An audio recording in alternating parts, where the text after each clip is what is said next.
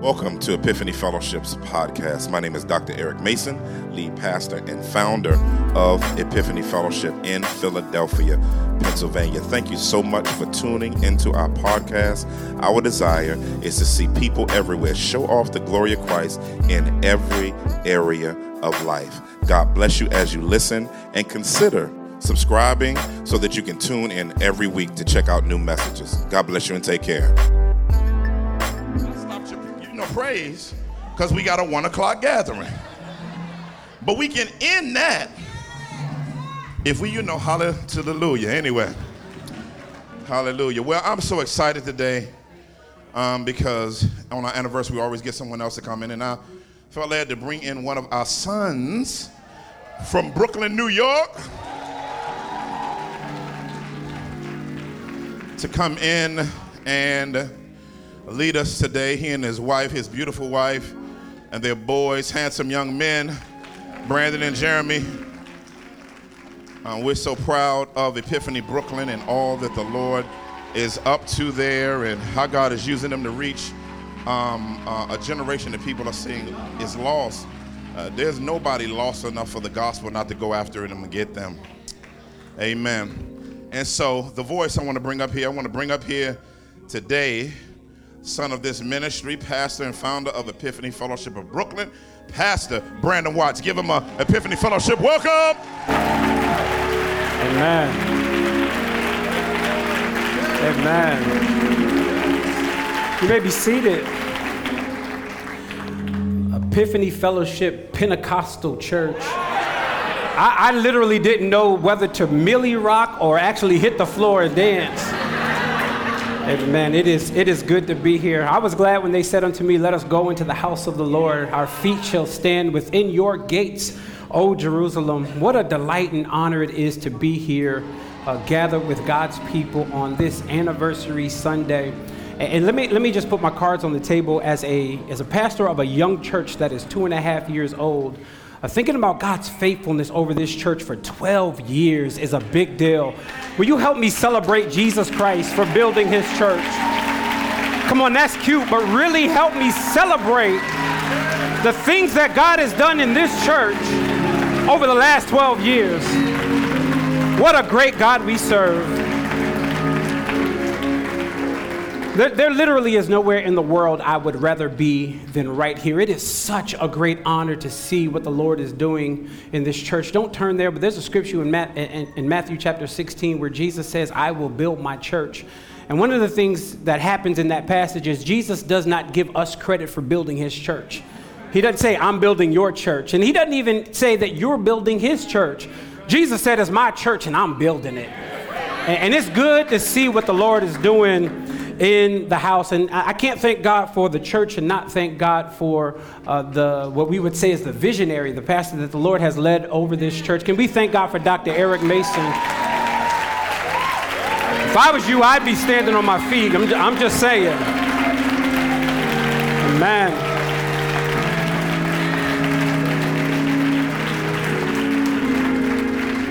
Paul says in 1 Timothy chapter 5, verse 17, he says, let the ruling elder who rules well be counted worthy of double honor. And then he goes on to say, especially those that labor in preaching and in teaching. And we thank God for who we call affectionately the bishop. We thank God for Dr. Eric Mason, his sacrifice, his service. We thank God for the many nights that he stayed up praying for you and for your situations and pastoring you. We're grateful for him. And I can just tell you now, as a pastor up the street in Brooklyn, I am a better man because of this man. I really am. I'm a better father because of this man. And the Lord has used him to really help me to try to be a better pastor because of this man. And so we honor him. And one of the things I've learned, and his wife, Yvette, let's thank God for Miss Yvette as well.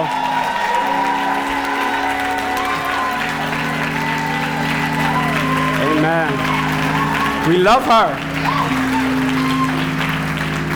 One of the things I was taught was preacher etiquette. Whenever you preach in someone else's pulpit for Anniversary Sunday, you don't come empty-handed, but you come bearing gifts. And so I brought some gifts from Brooklyn, New York. Last week, the pastor came up to Brooklyn and he preached at a church in Brooklyn. And I took him, before he went there, I took him to a hat store, to complete his swag. And when we got to the hat store, he was being really conservative and he didn't want to spend too much money. And so I went and, on behalf of Epiphany Brooklyn, we went and got you a little something. Bless God. Touch the anointing, man. And we can't get him something and not remember his wife, and so we took some time to make sure that she had a day that she can go to the spa. Man, so we'll give this to her. I need this back though, because I got one more service. Amen. We bless God for Pastor E and for Miss Yvette, and I also thank God for. I would really be remiss if I didn't publicly express my affections for the elders of this church. Pastor Kurt, Pastor Nyron, Pastor Larry, who was here. Thank God. Come on, you should thank God for good leadership. Good leadership. Good leadership should be a norm, but it's not. And so when you get good leadership, you celebrate good leadership. So we thank God for them. Let's get into the Word of God. If you can grab your Bibles and meet me in the book of Judges. I'm excited to preach here. Judges 16 is where we're going to be. As you turn there, let me give you a quick update on your daughter church in Brooklyn. The Lord has been really gracious to us. We're in a really good season. We actually just added a third service to accommodate the overflow of people. Amen. But more importantly than that, one of the things we were praying about when we moved to 3 services, number one, are people going to come to 3 services? The last 2 Sundays, we've had to put down chairs for an overflow in the first 2 services. And the third service, one of the things our leaders prayed about all summer long in preparation for going to 3 services, we were praying that the Lord would fill up that third service with non-believers and skeptics. People who did not know Jesus, and there are a ton of them. 2.6 million people live in Brooklyn, 9 million people altogether in all 5 boroughs. And we were praying that the Lord would send people to our church and that we would engage people in the coffee shops and the places we dwell and share the gospel with them, and they would get saved and join into the body. And the Lord has been answering that. Last week when we were in our third service, the gospel was being proclaimed. 3 people professed faith in Jesus Christ. Amen. He's a God that saves, and I'm grateful for that. Yes.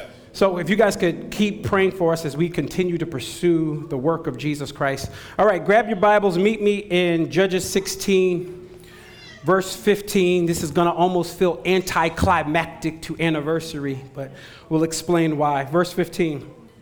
I know it's your custom to read. I'll take the load off you today and I'll read and you can just follow along. How can you say I love you? She, talking about Delilah, told him, talking about Samson, when your heart is not with me. This is the 3rd time that you have mocked me and not told me where your strength is so great.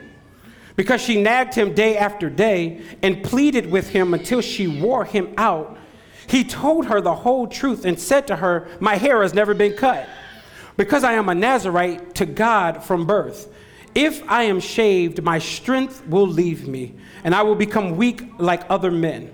When Delilah realized that he had told her the whole truth, she sent this message to the Philistine leaders. Come one more time, for he has told me the whole truth. The Philistine leaders came to her and brought the silver with them.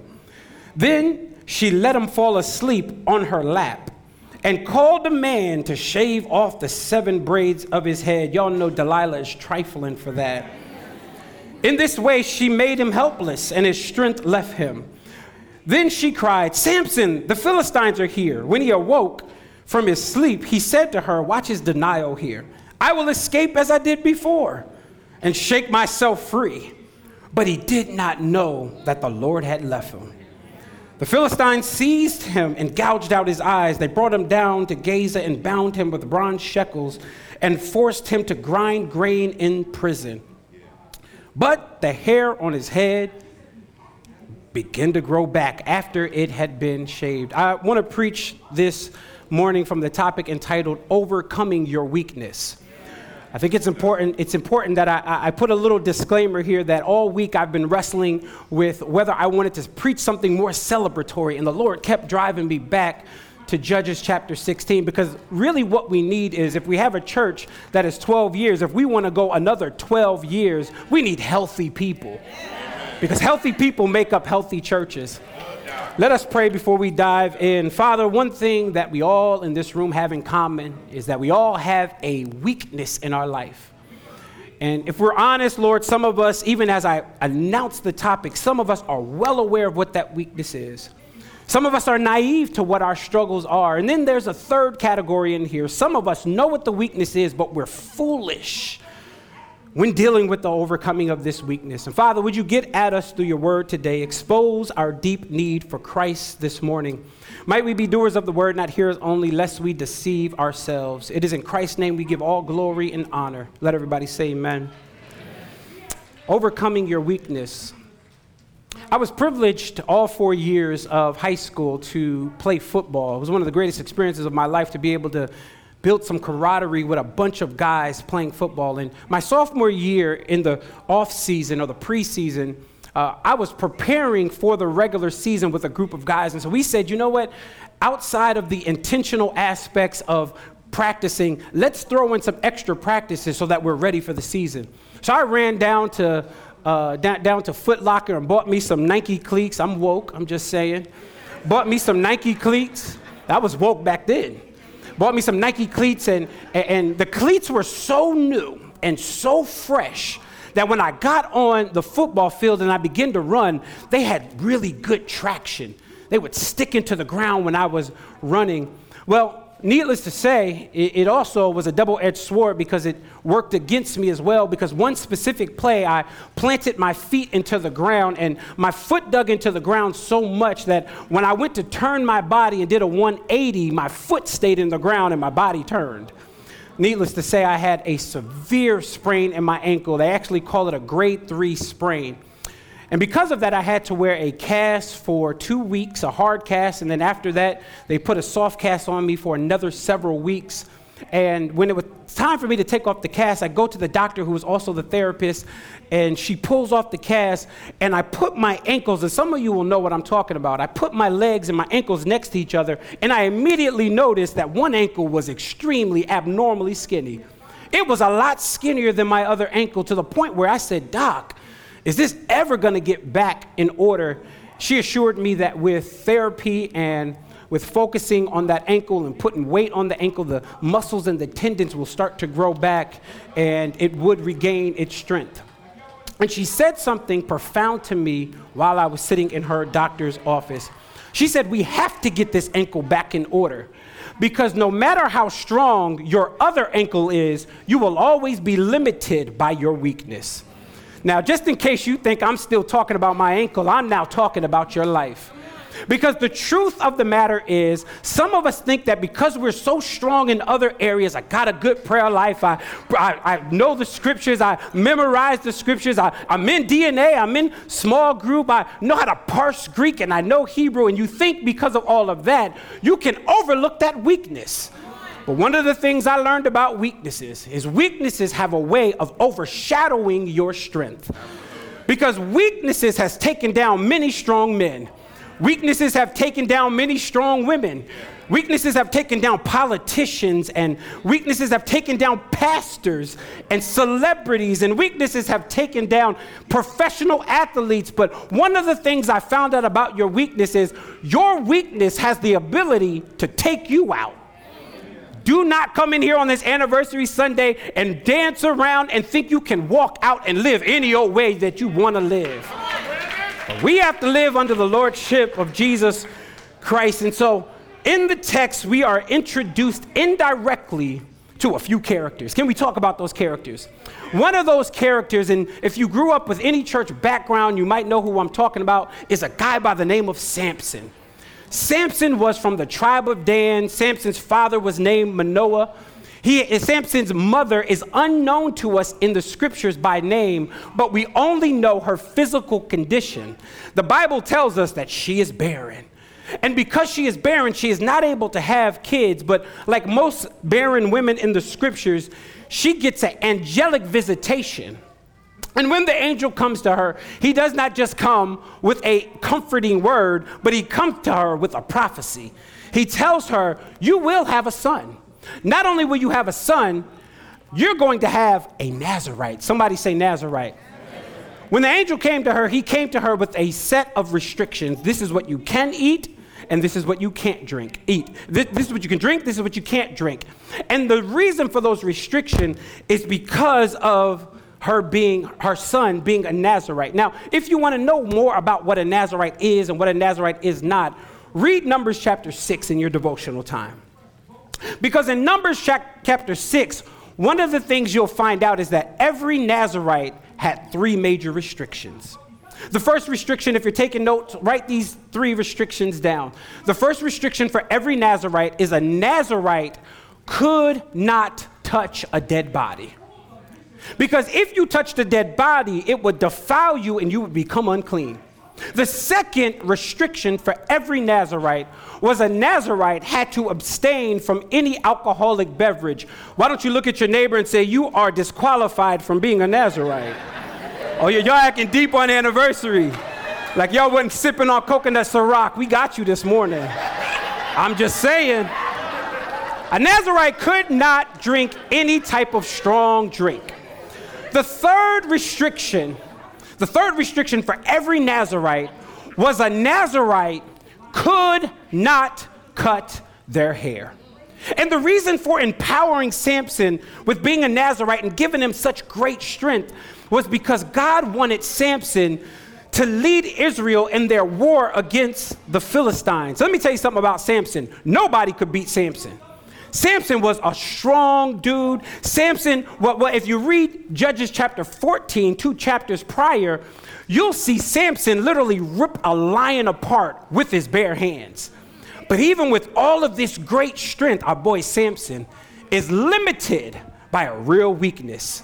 The weakness of Samson is not men. He overpowers every man he's ever encountered. His weakness, stay with me, is women. And the weakness that he has is further exposed in our passage when a woman named Delilah puts it on him. Now Delilah is one of those, it's one of those biblical names that if you're expecting a child, you don't name your daughter Delilah. Just don't do it. Like, I don't care how cute and sassy she is. If she's across the way and you say Delilah, we side-eyeing you. You don't name your daughter Delilah. You do not name your daughter Jezebel. Don't do it. Don't name your son Judas. Off limits. Pick something else. Pick Ephraim and Elijah. Pick Nehemiah. Strong names. Do not pick the person by the name of Jezebel. Don't pick Judas, and do not pick Delilah. Now, Delilah in the text, one of the things you'll see about our text is that the Philistines are tired of Samson always winning. He's winning every battle. And so because they're tired, they go to Delilah and they say, look, D, we know you're in a relationship with him. And so this is what we want you to do. We'll give you 1,100 pieces of silver if you can find out where his strength lies. Because we want him to be weak so that we can overpower him. And what does Delilah do? She goes on a journey to find where his strength lies. First time she comes to him, just in the text, the first time she comes to him, she says, baby, tell me where your strength lies. And he says to her, well, if you tie me up with 7 fresh bowstrings, I will become weak. He falls asleep. She ties him up with 7 fresh bowstrings. The room fills with Philistines, but because he lied to her, he overpowers the Philistines. She comes back to him and says, baby, why'd you do me like that? You made a fool of me. I'm paraphrasing. You made a fool of Bishop does it all the time. I'm just saying. You got to tell me where this great strength of yours lies. He says, okay, I know I lied to you about the 7 fresh bowstrings, but this is what you do. If you tie me up with new rope, then I will become like other men. He goes to sleep. She ties him up with new rope, and the room fills up with Philistines. But because he lied to her, he breaks free and defeats the Philistines. Watch this persistency. Our girl Delilah comes to him a 3rd time.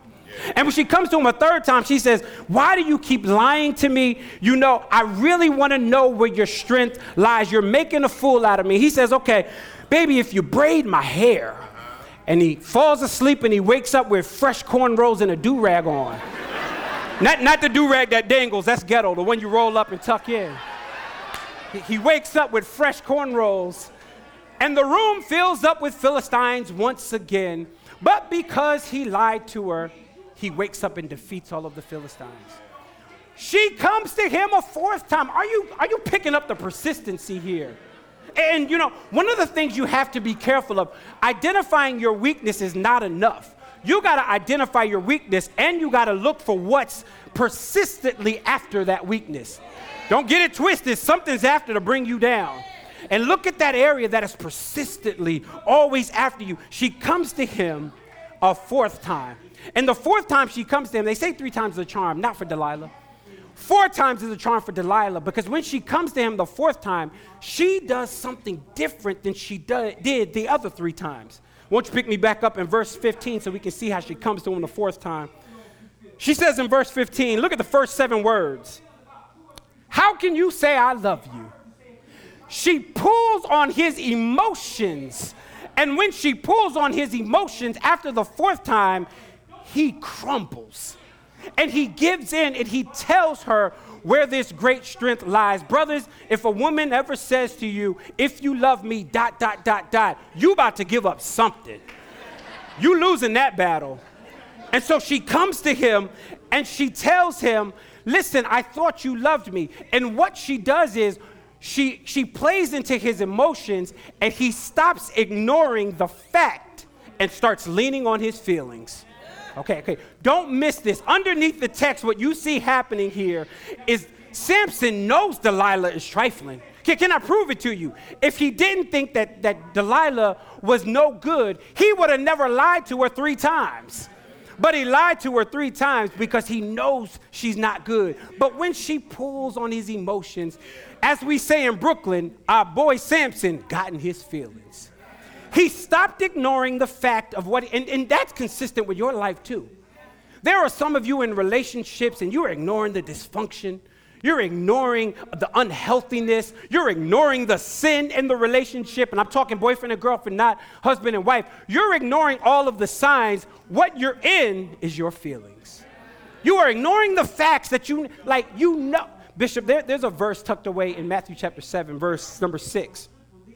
And Jesus says, this is red, the word's in red, so if you don't like it, rip it out. But it's in another Bible, so it don't matter anyway. And Jesus says in Matthew chapter 7, verse 6, he says, don't give what's holy to dogs. And then he goes on to say, do not cast your pearls before swine. Now, one of the things I notice about casting your pearls before swine, I've pastored long enough that I realize that the people I sit across from are able to identify swine. They know he's no good. They know she's no good. The problem is we're not good at identifying what's a pearl. You don't look at what's valuable in you, and you're giving out everything. Stuck in your feelings. And this is also why we do not date in isolation. Because dating in isolation means you trust you too much. You trust your own feelings too much. And so you need what you need, brothers, listen to me, trust me. You need some sisters to eyeball her, not in judgment, but you need them to say, let me take you out to get our nails done. And while we getting our nails done, what's your intentions with my brother? Do you love Jesus? Do you know the gospel? Share with me the gospel. And sisters, trust me, you need some brothers to check him out. Because we're able to identify if he's feeling you the way you feeling him. What we have is an isolation where we're stuck in our feelings. And let me tell you something about your feelings. Your feelings can't be trusted. You got family members that you still don't know if you feeling. You got friends that you done changed your feelings about 2 or 3 times. Okay, Proverbs will say it this way. Proverbs 3:5 says, trust in the Lord with all your heart and lean not on your own understanding. Paraphrase, don't trust you, trust God. But our problem is when we're stuck in our feelings like Samson was, we ignore the facts and the dysfunction, and we start to lean on our own feelings. And whenever you lean on your own feelings, that is the moment where your weakness is exposed. Samson is brought down because of his weakness. And what we do in relationships, and I don't know why I'm staying here, I'm gonna move on. What we do in relationships is we say, I don't want nobody in my business. But my question is, what business do you have that we can't all know about? We say things like, he loves me, and he buys me flowers, and he treats me nice. And because of those reasons, we ignore the dysfunction, stuck in our feelings. Now, let's get back in the text here, because even though Samson is in his feelings and he's not focusing on the fact that he knows Delilah is no good, even though that's taking place in this text, we haven't seen how trifling Delilah is yet. Watch what Delilah does. Pick me up back in verse 17. It says here in verse 17, it says, he told her the whole truth. This is after the fourth time. He told her the whole truth. My hair has been cut because I am a Nazarite to God from birth.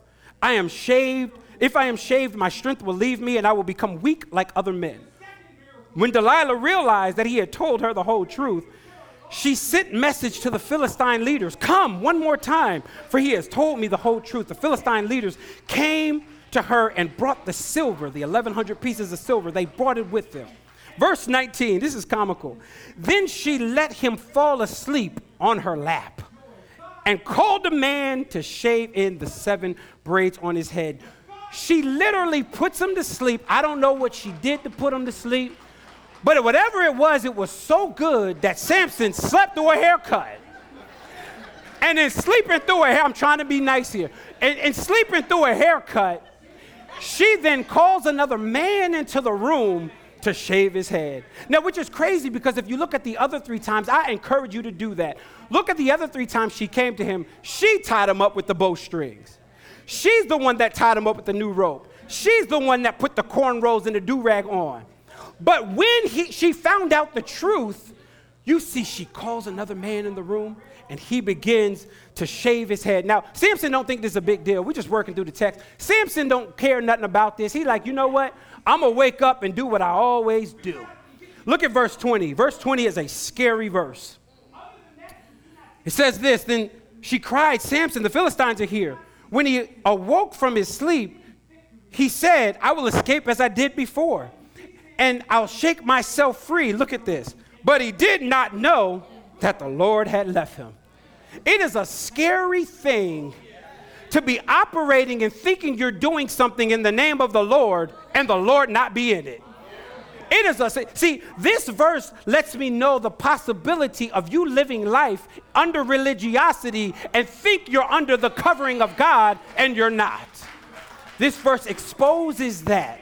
And so what we do is we come to church week in and week out, and we mask our weakness under religiosity.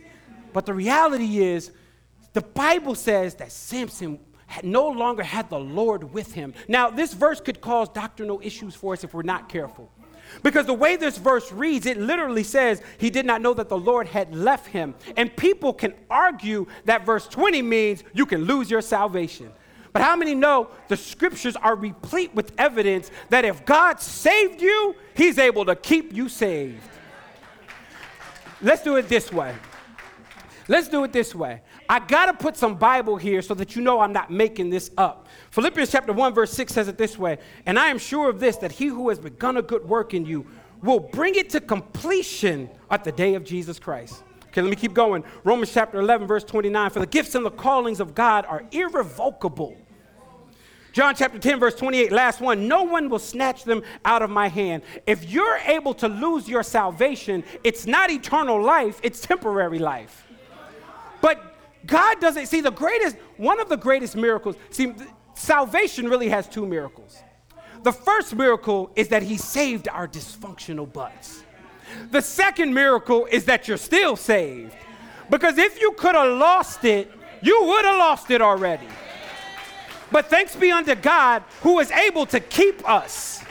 Thanks be unto God. The Bible says that God is able to keep you and to present you blameless before the presence of his great glory with great joy. God keeps us. The reason this church made 12 years is because God has kept every one of us.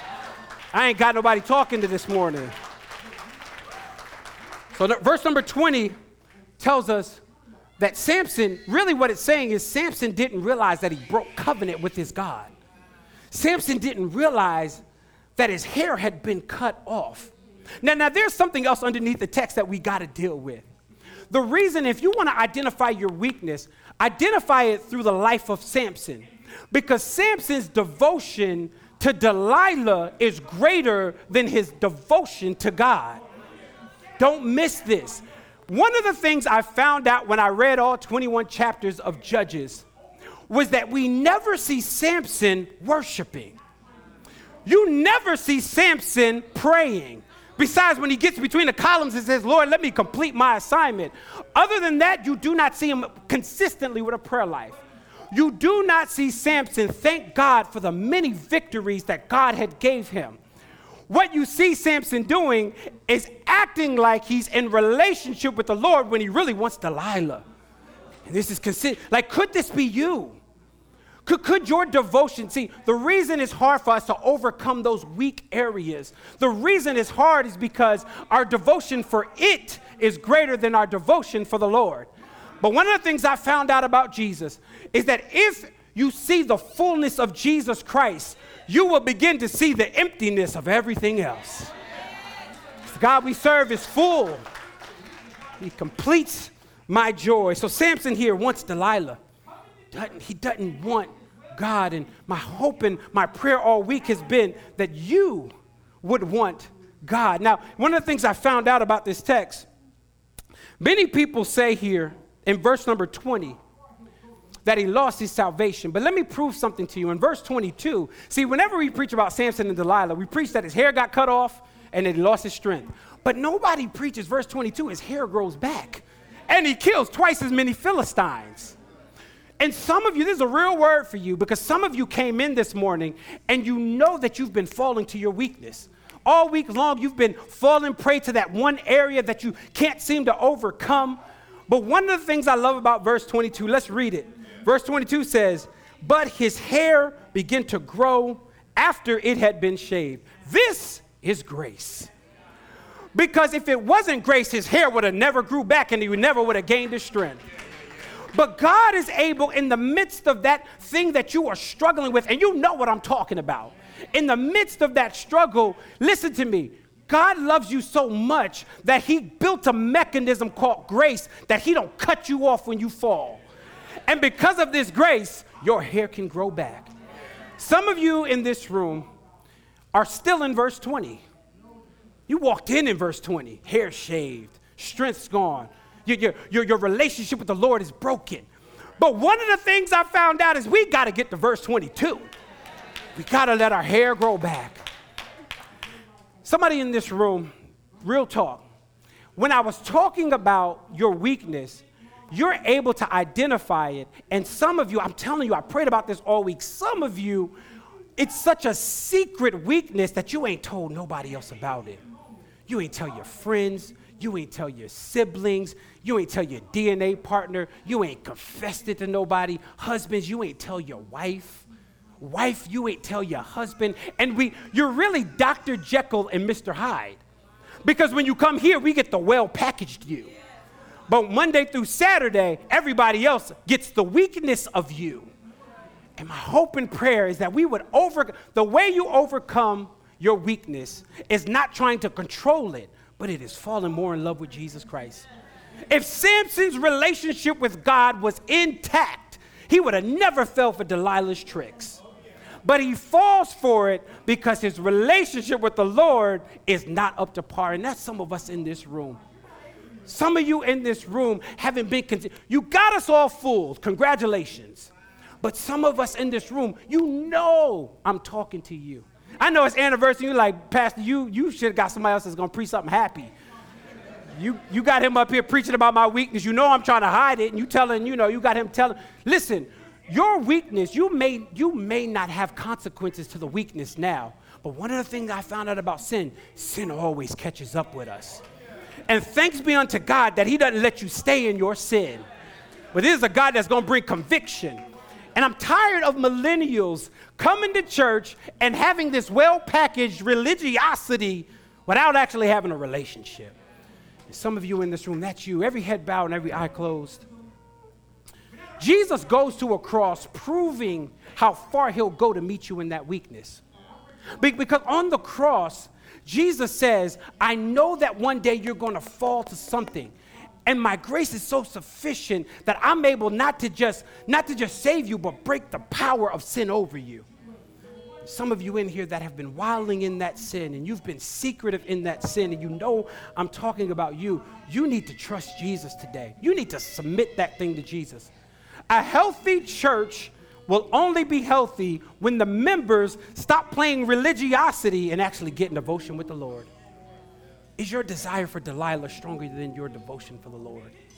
Is your desire, and Delilah, ladies, hear me. You could read this text and easily say, you know what? That's a man's weakness, and Delilah's a woman, so I'm good. But one of the things I found out about Delilah is Delilah's not specifically a gender more than it's a spirit. There's a lot of male Delilahs out here. And some of you are in relationship with them now. I want to pray for somebody, and I don't have a lot of time. Don't think long about this. I want to pray for somebody that knows that you've secretly been struggling with sin. You know it. As I'm preaching, you're going, Dad, how does he know? That's the Lord talking to you. And I just simply, nothing spooky, nothing deep, I want to pray with you. If you know that area of your life has gone unnoticed, run down to this altar. I just want to pray with you. Come, don't think long. I see you coming, brother. Come on down. Y'all in the balcony, come on down. I see you coming. If you know that you are weak and at any given moment the covers are able to be pulled, I need you to come to this altar. Come on and spread across. Y'all come on in. We family. I see you coming, brother. I see you coming. Listen, there's nothing more masculine than submitting it to the Lord. Lady, there's nothing more feminine than submitting that struggle to the Lord. I see you coming. Come on down. Come on down. There's more of you. Come on, y'all. I don't care if you're serving. We need a healthy church. Come on down. Father, I want to pray for every single person. Thank you for coming. I still see you coming. I want to thank you for every single person that's on this altar. Every person on this altar represents a young man or a young woman that you love. Father, help us to realize you're not angry with us. You just want to see us walk in freedom. You want to see us walk in liberty. And the way we're able to walk in liberty is by submitting this thing to you. Everybody on this altar, raise your hands. We are raising our hands in a sign of surrendering. We are surrendering this weakness to you. This area that nobody knows about, we are surrendering it to you. The next generation is depending on us to really focus on this area. So, Father, help us. We need your strength. You said in your word that if we're able to confess our sins, that you are able and just to forgive us of our sins and purify us from all unrighteousness. Lord, help us to walk in holiness, not in legalism. We're not earning your salvation. We do it out of the fact that you already love us. Father, I pray for the one that's in their seat that didn't come, and that one that didn't come really does have us all fooled. But Father, they don't have you fooled. So would you get at them today? Help us to be serious. Maybe we walk back to our seats two ways. Number one, transformed. But maybe also be walking back, thinking about that one area and looking in our life to see who we can confess it to so that they can hold us accountable. Because Father, we need accountability. We need somebody after us. We need somebody to offend us and they not care because they want us to look more like Jesus. Pray for every single person. Would you use them for your glory? May this become a testimony, and may they help others with this same weakness. It's in Christ's name I pray. Amen. Love you guys. Thank you for tuning in to today's message. I hope that it was a blessing to you and it was aiding in your life to help you to show off the glory of Christ in every area of life. If this message has been a blessing to you, we want you to consider partnering with us in ministry so that we can maximize what God has called us to do locally, nationally, and internationally. You can go to epiphanyfellowship.org, go under give, and consider donating. Thank you. Take care. See you next week.